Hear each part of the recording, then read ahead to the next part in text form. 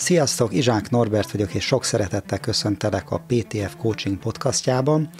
Mai vendégem Vargyas Miklós PCC, akivel az agilitásról, az agilis coachingról, a Scrumról, és arról fogunk beszélgetni, hogy akár a közéletben, akár a személyes életünkben hogyan tud minket támogatni ez a megközelítési mód, ez a szemléletmód. Gyertek, hallgassatok!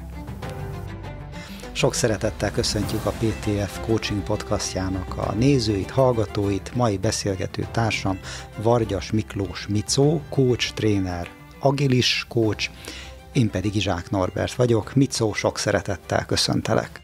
Szia Norbi, nagy öröm, hogy itt lehetek. Köszönöm. Igen, és igen, ezt úgy mondtam ezt az igent, hogy tényleg nagy öröm neked, hogy itt lehetsz, azt még nem tudjuk, de bízom benne, hogy tényleg öröm lesz neked is. Én bízom benned. És az egyik apropója annak, amiért meghívtalak, hogy nagyon sok szó esik az agilitásról, agilis coachingról, és te egy szakdolgozatot írtál már az agilis coachingról, ami hát szerintem azóta se jelent meg így nyomtatásban, könyvalakban, de ha igen, majd javíts ki, pedig nagyon megérdemelné, mert egészen mélyre nyúlsz vissza ennek a történetében, és hát neked személyes viszonyod van az agilitás, vagy az agilis coachingnak az atyjaival, és nagyon sokukat meg is szólaltattad ebben a munkában, ami nagyon-nagyon izgalmas. Te inkább coachnak, agilis coachnak, agilitás szakértőnek, agilis trénernek minek tartod magad? Mi a fő identitásod a munkaterületén?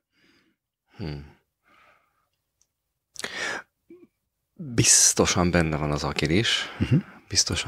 agilis, és ezen belül is lehet, hogy az agilis coachingnak az egyik terület az agilis mentoring az, ami az identitásom szempontjából a legerősebb elem, így mondanám. És hogy ott van a többi is körülötte, ezek, amiket felsoroltál, de van olyan, hogy az identitásnak a szíve, mert akkor ez a szíve. Aha. Az agilis mentoring? Az agilis mentoring, igen. Az mit jelent? Az azt jelenti, hogy agilis szakembereket, és az sokféle lehet, akár lehet egy agilis coach, mentorként segítem, kísérem, támogatom, hogy még jobb agilis szakember legyen. Én ugyan elolvastam ezt az írásodat, és nagyon tetszett, és többen is megdicsérték, akik olvasták, elismerően nyilatkoztak rajta tudományos értékét is tekintve. Nem vagyok tehát teljesen avatatlan, de ha valakinek 2 percben el kellene mondanod, hogy mit jelent az, hogy agilitás, agilisség, akkor azt hogyan tennéd meg? A legegyszerűbb az egynyelvű angol szótárhoz nyúlni. Azért az angolhoz, mert a magyarban az agilis szó az egy picikét más tartalommal, tehát jelentés többlettel bír, mint az angol, hogy hát sokan így belhalnak egy picit ilyen pejoratívat, ez az ilyen nyüzsgő-izgő mozgó. De az angolban nincs ez a talán picit negatív konnotációja. Ott egyszerűen azt mondja az angol szótár, hogy könnyen, gyorsan mozog, vagy képes intelligensen gyors döntést hozni. És ez a 2 meghatározás nekem nagyon tetszik. Ez nagyon pontosan leírja azt, amit az agilitás, az agilis módszer, az agilis munkavégzés, az agilis projektmenedzsment, sokféle kontextusba helyeződik ez a szó, vagy agilis coaching jelent. Szóval, hogy ha azt tapasztalod a munkádban, ha ilyen agilisan akarsz dolgozni, hogy könnyen, gyorsan megy minden, sőt, még oda szoktuk tenni, hogy és élvezed is, akkor az egy agilis módon történő munkavégzés. Hogyha egy kicsit itt valahogy így lassúbb, így nem megy olyan jól, vagy nem élvezed annyira, vagy nem elég gyorsak a döntéshozatalok, akkor kezd gyanakodni, hogy ez most nem agilis. Szálazzuk már szét akkor ezt, mert én annak idején úgy ismerkedtem meg ezzel a kifejezéssel, mint ami a projektmenedzsmentben született, elsősorban az IT-szektorban, volt klasszikus, nem tudom, waterfall, vízesés, menedzsment. Ezt van kedved összefoglalni egy kicsit, hogy a projektmenedzsmentben mit jelent, és aztán hogyan kezdett átszivárogni egy csomó minden másba. Valóban projektmenedzsmentből és IT projektmenedzsmentből jött, és hát egy ilyen 20-30 éves tapasztalatból, hogy hát ilyen nehezen megdöcögve mennek az IT projektek, sok a késés, sok a hiba, meg nem az lesz, amit igazából az ügyfél akart, meg ráadásul nem is az, ami jó lenne neki, mert ez a kettő nem ugyanaz, és nagyon sokféle módon próbáltak a szoftverben segíteni ezen. Kifejezetten olyan metodológiák jelentek meg a szoftverben, aminek az volt a célja, hogy ezen segítsenek, de ez nem igen ment.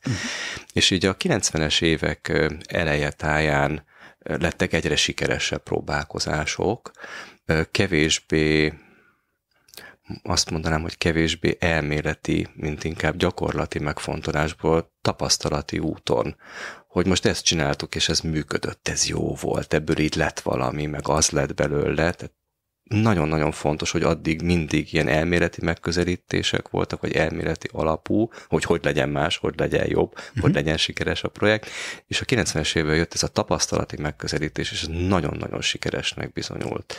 Ebből nőtt ki az agilitás. De kezdetben nem nevezte így senki, bár nagyon szerencsés az elnevezés, így az előzőben erre próbáltam utalni, így az angol szó értelmezésével, de kezdetben ezt pont a vízeséses módszerekkel szembeállítva lightweight methodnak nevezték, mert azok meg nagyon heavyweightek. Aha, lightweight ezek ilyen pehely-súlyú. Mert egy vízeséses módszertan nagyon-nagyon sok mindent előír. Ugye nagyon a vízeséses módszertan valami olyasmiről szólt, hogy kiadja a cég a megrendelést, hogy már pedig kell nekünk egy belső ilyen-olyan szoftver, akkor másfél évig mókolnak rajta a szoftverfejlesztők, és letesznek az asztalra valamit, ami addigra már elavult, csomó félreértés miatt nem is arra lett volna szükség, és ehhez képest a lightweight mit tud? A lightweight megpróbálta első lépésben kiiktatni azokat a mozzanatokat, amik nagyon erősen jelen vannak a hagyományos projektmódszertanokban, amikre úgy tekint ez a lightweight, hogy nem ad ügyfélértéket. Ez azt jelenti, hogy az ügyfél nem tud vele semmit kezdeni. Egy hagyományos projektmódszertan rengeteg dokumentumot készít például. Aha. Minden validálva van, ellenőrizve, keresztbe kasul, és a vízesésnek, hogy a víz, ahogy ugye folyik le, lépeget le a lépcső, mint nem tudom, a Szalajka völgyben, nagyon sok olyan ilyen lépcsőfoka van, ahol nem keletkezik semmi olyan, ami az ügyfélnek hasznos. Hogy az agilitás nagyon szigorú abban, hogy mit tekint az ügyfél szempontjából értékesnek. Mondjuk, ha egy házra gondolsz, amit jól föl lehet építeni egy ilyen waterfall projektben, az ugye azt jelenti, hogy jönnek az ügyfél igények, keletkeznek tervek, és akkor elkezdjük megvalósítani, miután elfogadtuk a terveket, kiássuk az alapot, teszünk bele sódert, jól beledöngöljük, bevasaljuk, megbetonozzuk, és így épül a ház. Amikor kész lesz az egész ház, az az a pillanat, amikor az ügyfél számára érték. Amíg ott van az alap, kiásva, van benne beton, az ügyfélnek az égvilágon semmi érték nincs, mert semmire nem tudja használni.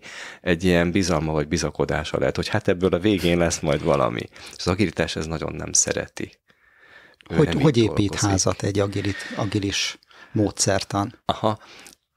Ez akkor innen most elképzelés, mert a ház tipikusan olyan, hogy nem akarjuk agilisan építeni, ez pont jó így, ahogy egyébként szoktuk, de az úgy épülne, hogy megnézi az agilitás először az igény mögötti valódi szükségletet.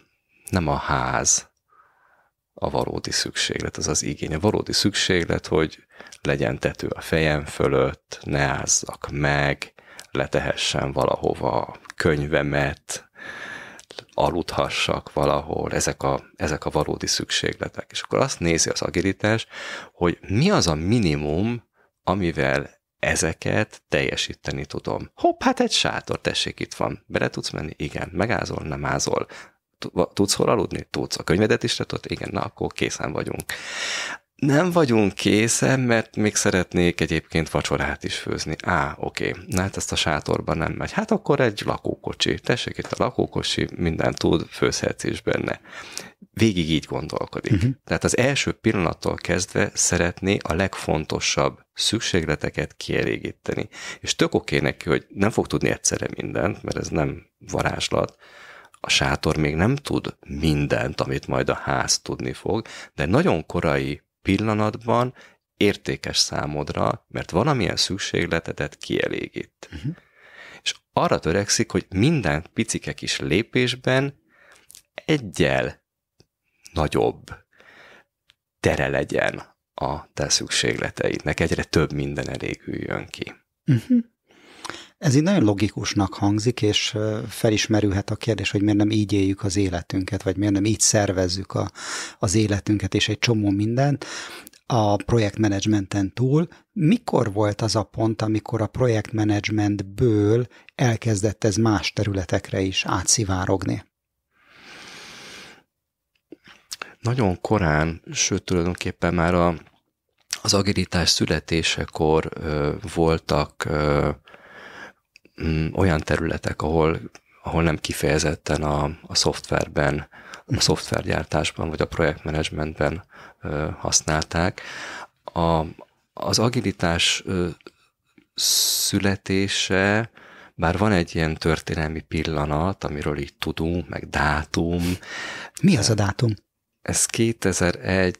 január 20 talán? Valahogy így az év vége felé. Síszezon az biztos, mert egy síparadicsom van. Az év vége? A január 20 az év eleje? Az év eleje felé, igen, az év eleje felé. Hány óra, hány perc? Azt nem tudom. Adott érdekes dolgok voltak. Arról beszélhetünk. Na szóval, hogy azt akarom mondani, hogy már a születése is olyan volt, hogy nagyon sok szál ért akkor ott 2001-ben össze. Tehát már előtte elindult, ez csak még nem volt neve.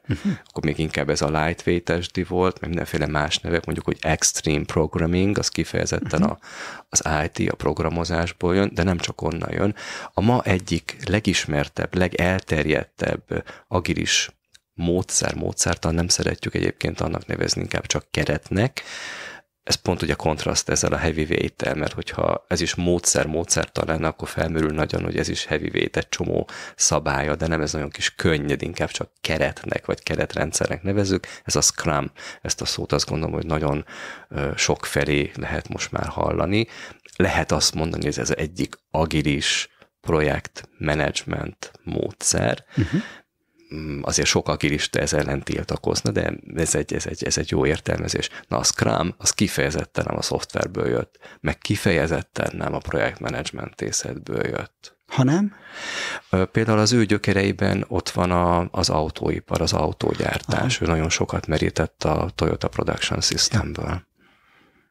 Ami aztán egy másik úton lean módszerként lett ismert, és az aztán visszakerült a nagy agilis esernyő alá. Tehát csodálatos, ahogy ezek együtt párhuzamosan születnek, vannak pontok, ahol összeérnek, ahol hatnak egymásra, megtermékenyítik egymást, új utak indulnak, új fejlődések, amik aztán valahol megint összetalálkoznak. Egészen különleges. És nekem volt egy olyan megértésem, hogy sokan az agilis coachingot a Scrummal azonosítják, és amennyire én ezt ismerem, van egy ilyen szenárióban, egy ilyen helyzetben van egy Scrum Master, aki magáért a folyamatért felel, és a fejlesztők vagy a csapatban van egy PO, egy Product Owner, aki képviseli a megrendelőnek az érdekeit, és van a csapat, aki pedig hangyaszorgalommal dolgozik, és a Scrum ilyen napi, meg heti, nem tudom, értékeléseket, mini értekezleteket tart vezet, és megpróbál minden követ elhengeríteni a sikeres fejlesztés útjából, beszélget a PO-val, a Product Ownerrel, aki pedig elmondja, hogy ez még jó, vagy nem elég jó, vagy itt kéne, vagy ott kéne. Hogy hívják? Hogy jön ez a coachinghoz? Tehát hallottam már olyanokat, akik a Scrum Mastert azonosítják a coachal, illetve agilis coachnak nevezik azt, aki segít egy ilyen rendszernek a felállításában. Hogy kell ehhez viszonyulni, hogyha megfelelően szakértő és tudományos módon közelítünk ehhez a kérdéshez? Ez így mindig az egyébként. Tehát, hogy ezek teljesen valid helytálló értelmezések, amiket mondasz. A Scrum Masternek, aki egy ilyen folyamatgazda, így van dolga az emberekkel, mert az a folyamat az nem fog emberek nélkül működni. Akármilyen jól definiált is. Itt meg ugye arra törekszünk, hogy bár jól definiált legyen, de ne legyen egy egész polcnyi szabályrendszer, mert akkor heavyweight lenne, hanem nagyon lightos, sőt, és ettől keret például a Scrum, hogy ezek a szabályok, ami szerint működtetjük mondjuk a folyamatot, ezek nem előre definiáltak, ezt a csapat hozza létre, ez nagyon-nagyon fontos, ilyen önszervező módon hozza létre ezeket, és empirikus módon, mondtam, hogy a születésekor az empíria az nagyon fontos szerepet játszott, és az a megfigyelés, hogy minden projekt, minden csapat az más, nem fog tudni egységes szabályrendszer szerint működni. Tehát itt nagyon fontos, hogy már a Scrum Master egy ilyen folyamatgazda, de igazából csak afölött őrködik, hogy a folyamatok, amiket a csapat létrehoz és működtet, azok így az agilis értékeknek, meg agilis elveknek megfeleljen. Pont. Na de ezt emberek hozzák létre, és egy emberrendszer működteti, ott minden, ami emberi, az meg fog jelenni. Konfliktusok, ilyen-olyan kommunikáció, mert az, hogy együtt hoz létre a csapat valamit, az elég, hát az intenzív tud lenni, és ott sok minden történik az emberek köztük. Nagyon fontos, hogy milyen interakció van, meg milyen minőségi interakció, és a Scrum Masternek ezen is van figyelme, mert ezek hiába vannak nagyon jó folyamatok, azok nem fognak működni, hogyha az emberek azt nem működtetik, mert mondjuk azzal foglalatoskodnak, hogy kinek van igaza. Az így elég gyakori, hogy ilyen kinek van igaza játékot játszanak a fejlesztők is. És ahhoz, hogy ezt így elég ügyesen jól tudja terelgetni, hát tökre jó, hogyha coaching skilljei vannak. Aha. Ez az egyik, ahogy bekerül az agilitásba a coaching, hogy itt emberekkel van dolgunk. Van olyan értelmezés, egy tanárom, egy mentorom mondta, hogy az agilitás 99%-ban az emberről szól, hogy ennek óriási a jelentősége. Tehát a Scrum Masternek egyre erősebb coaching skilljei lesznek, ahogy egy csapattal, egy maréknyi emberrel dolgozik. Lesznek akkor is, hogyha nem tudatosan fejleszti magát ebben, ha tudatosan fejleszti magát ebben, akkor még inkább lesznek. Aztán ez a coaching, ez olyan módon is megjelenhet, hogy említetted az akadályok elhárítását, hogy ezeket az akadályokat a Scrum Master próbálja elgörgetni, de ez egy idő után fárasztó, és sokkal izgalmasabb lesz számára, hogy hogyan tudja ezeket a készségeket, képességeket ő fejleszteni a csapattagokban, mert sokkal hatékonyabb lesz akkor ez a görgetés, és amit nagyon-nagyon fontos, sokkal inkább felnőtt szerepben tudnak lenni, akkor a csapattagok nem szorulnak egy ilyen tyúkanyóra, egy ilyen anyukára, apukára, aki helyettük elhárítja az akadályokat, amitől ők egy picit akkor így infantilizálva vannak. Tehát, hogy itt nagyon-nagyon fontos az agilitásban a felnőttség, és a Scrum Masternek, mint coachnak ebben nagyon fontos szerepe van. Akkor Scrum Master egyenlő coach?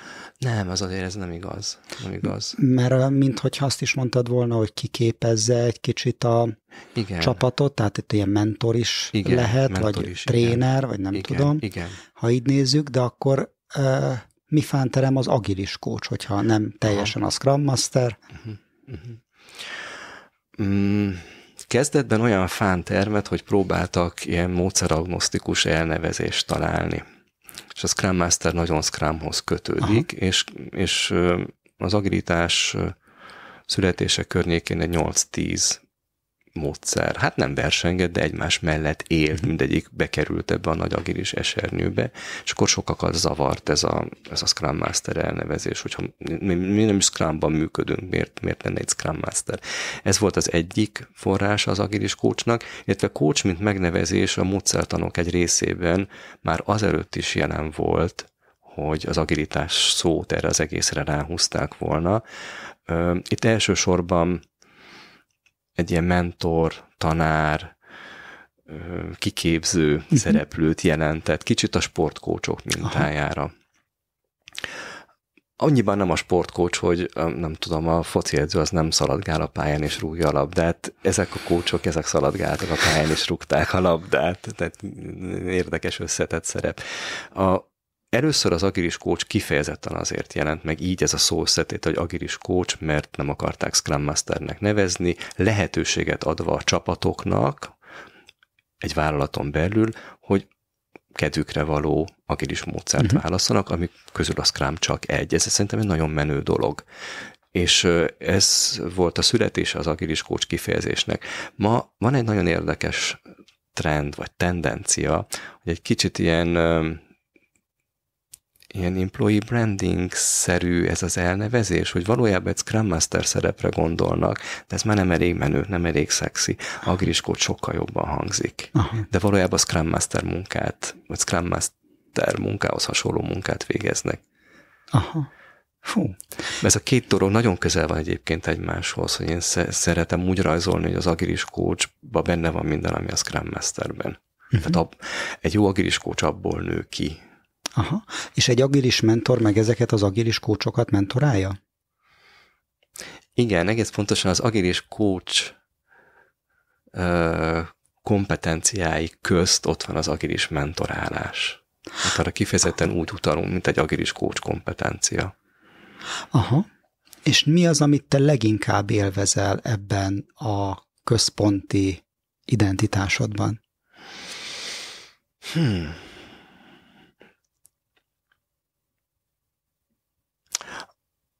Azt élvezem a legjobban, hogy egy ideje azt élem meg, hogy így összeálltak dolgok. Hogy már nem a módszerek, technikák felől közelítek meg helyzeteket, hanem sokkal inkább az agilitásnak a mély értékrendje vagy gondolatisága felől. Hát korábban úgy dolgoztam, hogy ha van egy probléma, akkor hát lehet ezt is csinálni. Ezek az eszközök, a módszerek, a hogyan nyúljunk hozzá, mit csináljunk. És ezek most sokkal kevésbé fontosak számomra, és a mentoringban sokszor élem meg azt, meg érzem azt, hogy abból tudom fölépíteni a mentormunkámat, hogy így értem, érzem, bennem van ez az agilis gondolkodásmód. És ezt én nagyon élvezem. Köszönöm, hogy ezt mondtad, mert gondolkodtam azon, hogy megmerje megkérdezni, de hát miért ne, hogy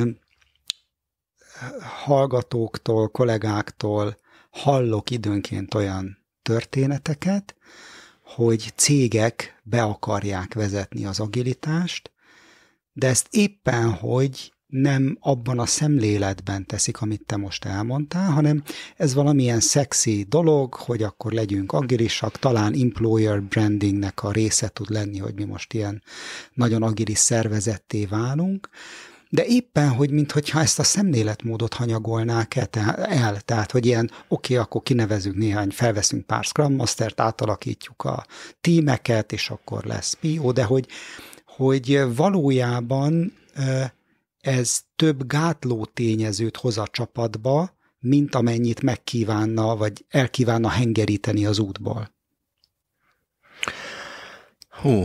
Hát ezt így nagyon pontosan látod, vagy értelmezed, hogy azt tudom mondani, hogy igen. Hol szúrják el? Hogy kellene, lehetne másképpen, agilisabban?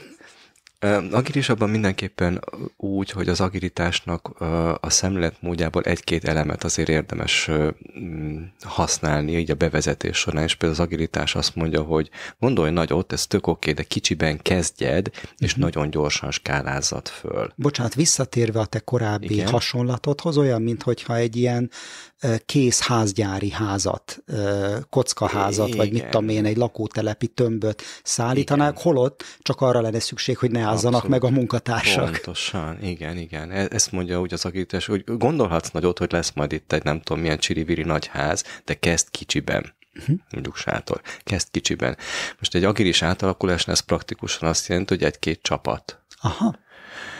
És akkor tegyünk mellé még egy, és azt majd ezt skálázd föl gyorsan, az alapján, ami és ahogy működik. Tehát, hogy maradjon ott az, amit ez a kísérletező szelleme az agilitásnak. Azt mondtam, hogy a születésekor ez milyen fontos szerepet játszott az empíria. Hogy most itt ezekben nincsen benne az empíria, hanem tulajdonképpen a bevezetésük az egy kicsit ilyen waterfallos logika szerint történik, hogy van egy nagy terv, azt mindenki megnézi, megáldja, elfogadja, és akkor azt úgy, ahogy van, így egybe a nagy tervet megvalósítjuk. Aztán majd akkor kész lesz az a nagy ház, az új szervezet, az új működés. Az agilitást is úgy nevező Big Bang, és hogy nem hisz benne. Ő a baby steppekben hisz. Kicsi lépésekben, amik nem egy előre leírt forgatókönyvet. De ez kockázatos, nem? Hát mind a kettő kockázatos, csak mind a kettőnek más kockázata van. Aha. Már úgy értem, hogy kockázatos, hogy akkor nem tudja a vezető, hogy mi lesz itt, mi lesz ebből. Ez tény, igen. Ez tény. És ez bizalom nélkül nem megy. És hogy ez valahogy így a kockázatkerülési készség, meg vágy, az minthogyha még mindig ott lenne a felső vezetésben, hogy hát mi szeretünk akkor megtervezni, számokkal, hogy hívják, Igen. akkor legyen megvan rá most a büdzsé, de hogy elkezdeni olyasmit, fogalmunk sincs, hogy mi lesz belőle, azért az olyan furcsa. Igen. És hogy így lehet csodálkozni, én tudok csodálkozni, ez hogy tudott a 80-as, 90-es években néhány amerikai vállalatnál megszületni. Hogy milyen körülmények voltak, ahol legalább kicsiben a menedzsment ezt engedte. És milyen vajon? Tehát mit lehet abból tanulni? Vagy hogy mik lehettek azok a tényezők, amik mégis felül tudták írni ezt a fajta veszélykockázatkerülési automatizmust? Én azt tanultam a mentoromtól, és nagy öröm, hogy amikor az első Scrum csapatot indítottam, akkor nekem lehetőségem volt ezt követni, és így bevinni egy szervezetbe az agilitást, hogy ott kell kezdeni, ott érdemes kezdeni, ott kifizetődő elkezdeni, ahol nagyon nagy gáz van. Aha. Mert azt már egy kicsit így lehet, hogy már... Akkor már mindegy. Hát szinte igen, már temetik. Aha. Tehát először halottat boncolunk, és utána... Vagy hát felé. Igen. Tehát olyasmivel érdemes kezdeni, ami bár nagyon vizibilis, és ilyen high profile, tehát hogy nagyon fontos, hogy az úgy jó legyen, de így, nagyon nagy slamasztikában van. És már egy kicsit mindenki lemondott róla, mert temetik a milliókat, de azért ez még nagyon fáj. Na és egy ilyet meg lehet menteni agilissal. És ezt elhittem a mentoromnak, és sikerült meg is csinálnom egy projektben, és ettől megérkezik a vállalatvezetőknek az, hogy Tudsz mondani? Annyit mondasz el a projektről, amennyit szeretnél, de hogy pár dolgot, amilyen kulcsmomentum volt, amit bevezettetek, és az segített megfordítani ezt a látszólag rossz helyzetet? Igen, és ez a korai, az agilitás indulásakor azoknál az amerikai vállalatoknál, ahonnan ez jött, is ugyanígy történt. Például a projektcsapatot, ami legyen kicsi, ez nagyon fontos, legyen kicsi, őket izolálják minden mástól, és őket együtt tartják. Tehát ott az nagyon fontos, hogy, és akkor itt visszajutunk oda, hogy emberekről van szó, meg emberek közti kapcsolatokról, az nagyon fontos, hogy a projektcsapat tagjai a munka során végig együtt legyenek. És úgy lehet ezeket, vagy nekem úgy sikerült néhány ilyen mélyrepülésben lévő projektet, ezek IT projektek voltak megmenteni, hogy például ezt csináltuk, hogy most nincs home office, az IT-ban nagyon régóta volt home office egyébként, tehát most a 2000-es évek első évtizedében is már ez bőven volt, remote worknek hívták, de hogy volt. És akkor most, srácok, most nincs remote work, bejövünk minden nap, ugyanakkor én értem, hogy te bagoly vagy, te meg fülemüle, de hogy akkor hogy hol tudnánk így 10 és 4 között, az úgy jó mindenkinek. Együtt vagyunk, egy helyen, nem csinálunk mást, ez borzasztó fontos a fókusz. Hát a nagyvállalatok a mai napig is egy embert 8-10 projektbe beletesznek. Hát ez abszolút nonsens. Egy projekt, fókusz. Tehát, hogy egy-két dolog kell, csak nem kell sok dolog, de ez kell egy ilyen bátorság, meg elszántság, hogy azt mondani, hogy ez a team room, ők itt dolgoznak, ők csak itt, és csak ők. És csak ezen. Tehát nem sok minden kell hozzá, de ezeket komolyan kell venni. Mit szól ez annyira tetszik, amit mondasz így a fókusz megtartásról, fizikai jelenlétről, hogy ez az agilitás, agilis szemléletmód, ez hogy csapódik le a te személyes életedben? Kíváncsi vagyok arra, hogy ezek a tanulságok, amik munkahelyi környezetben működnek, nekem úgy tűnik, hogy mintha transferálhatók lennének a magánéletbe is, és lehet, hogy ott is van valami haszna. Nálad ez hogy működik?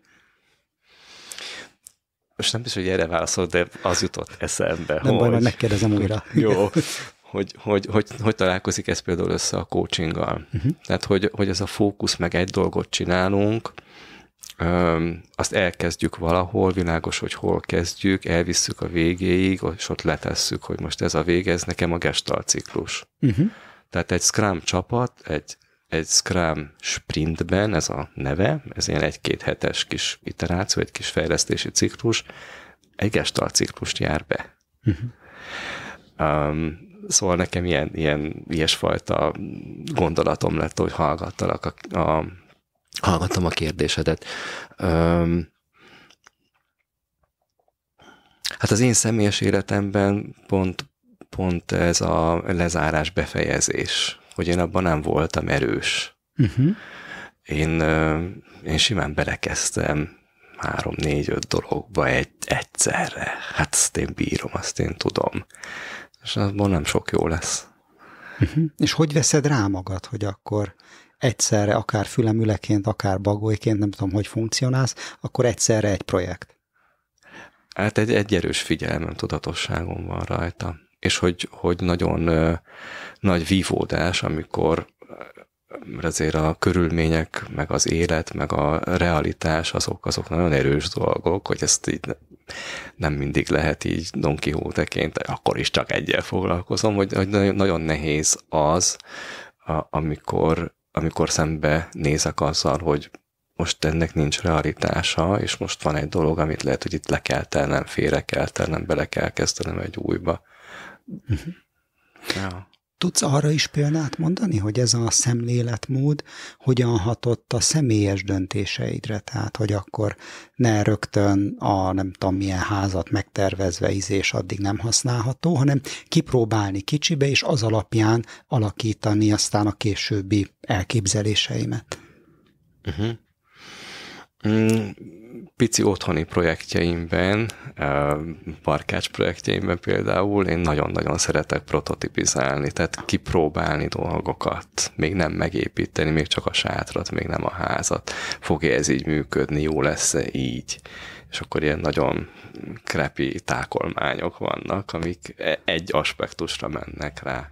Mondasz valami példát, egy legutóbbi, vagy egy... Hogy nemrég készítettem a nappalinkba egy lámpát, mert szeretek így fával barkácsolni, és nem voltam benne biztos, hogy a konstrukció az így elegendő fényt fog-e adni. Na most ezt így fából megépítened, akkor már kész lesz a lámpa, és akkor ez ilyen mindenféle szedett-vedett karton, nem tudom micsodákból raktam össze, csak annyit, amire rá tudtam tenni a megfelelő a kigondolt ilyen világító ilyen LED-szalagokat, és akkor azt valahogy úgy fellógattuk a mennyezetre, és láttam, hogy ennek így nem lesz jó a fénye. Aha. És ez egy ilyen fél óra volt, egy szörnyeteg tákolmány, de az gyönyörűen mutatta, hogy nem fog működni, nem fog megfelelően világítani, és nem kellett megépíteni hozzá fából. Aha. Fú, ezért nagyon irigyellek. Emlékszem az első ilyen berendezési tárgy, amit 18 éve az új lakásunkban megvettem, az egy barkács áruházban egy piros lámpa volt, ami azt gondoltam, hogy nagyon illik oda, melyen boltívek voltak, meg minden.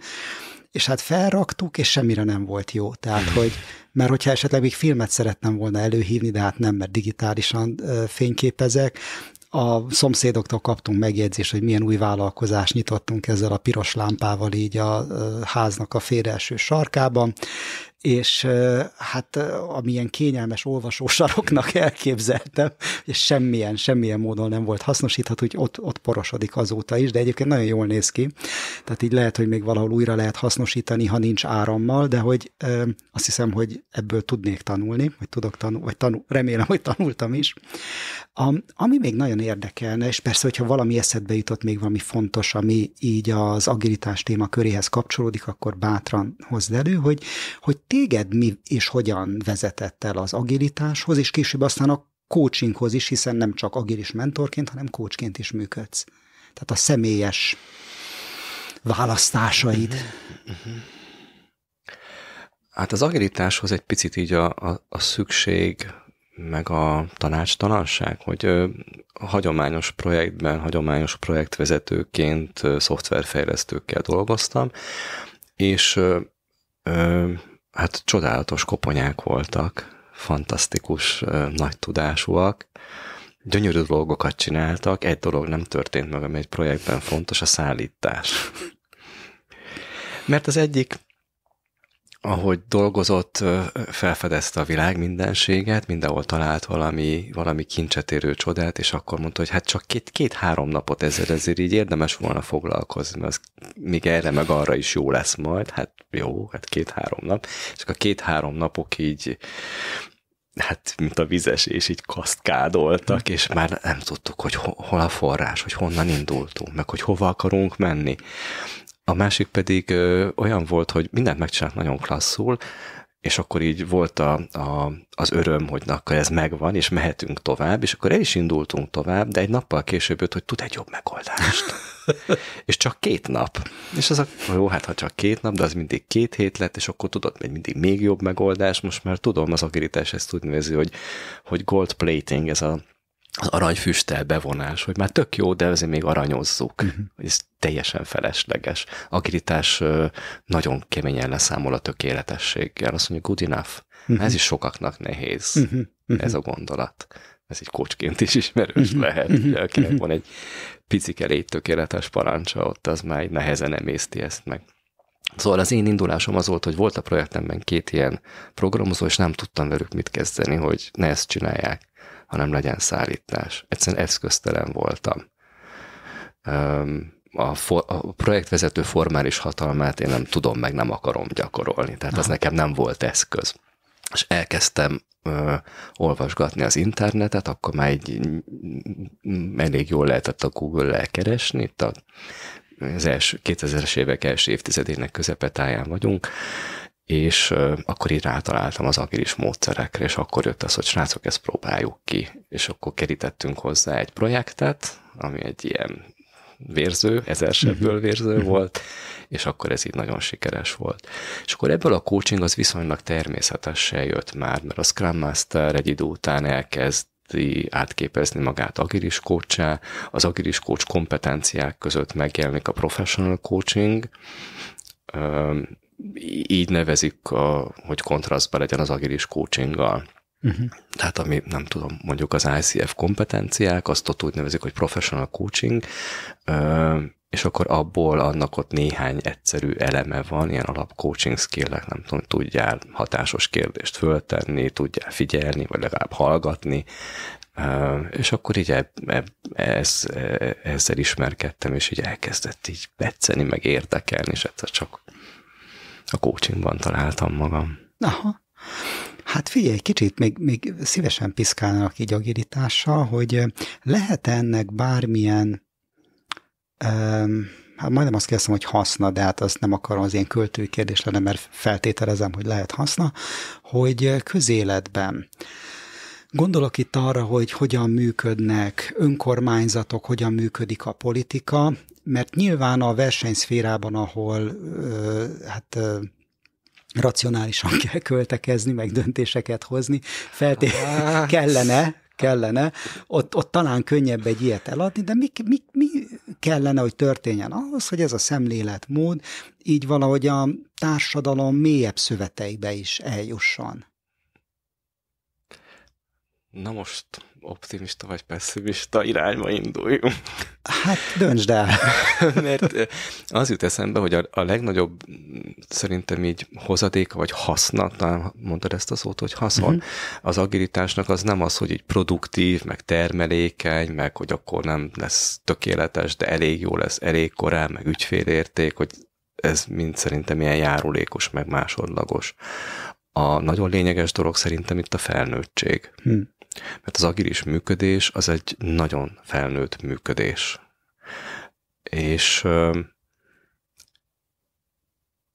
És hát ez nem csak egy ilyen eredmény vagy következmény lesz, hanem ez egy kiinduló pont is, hogy nagyon nehéz agilis működést megvalósítani, hogyha a szereplői azok nem felnőttek, vagy nem felnőttben vannak tartva. És akkor a pessimista irány az az, hogy hát most nagyon sok nagyvállalatnál, akikkel dolgozom, látom azt, hogy a munkavállalók csomó szempontból nem felnőttben vannak tartva. Vagy nem tudom, az új munkatörvénymódosítás, az nagyon nem abba az irányba megy. Vagy nem tudom, hogy itt társadalmi szinten hogy vagyunk a felnőttséggel, én nem vagyok szociológus, úgyhogy ezt én nem merném értékelni, de hogy felnőtt egy társadalom, az baromi fontos, amikor arról beszélünk, hogy az agilitás bevezetése máshol, mint mondjuk a profitorientált vállalatokban. Optimista irány, optimista, és nem tudom, hogy mennyire volt tudatos, hogy inkább ezt mondom másodiknak, hogy az első felejtődjön. Optimista addig irány. Tudták gondolkodni rajta, hogy van-e ilyen. Igen. Optimista irány, hogy kezdjük el bevezetni valahogy, és ez kicsit visszamegy oda, amit a nagyvállalati agilis bevezetésekről, transformációkról egy picit már beszéltünk, hogy így átnyomják valahogy, hogy ez egyébként nem teljesen idegen az agilitástól.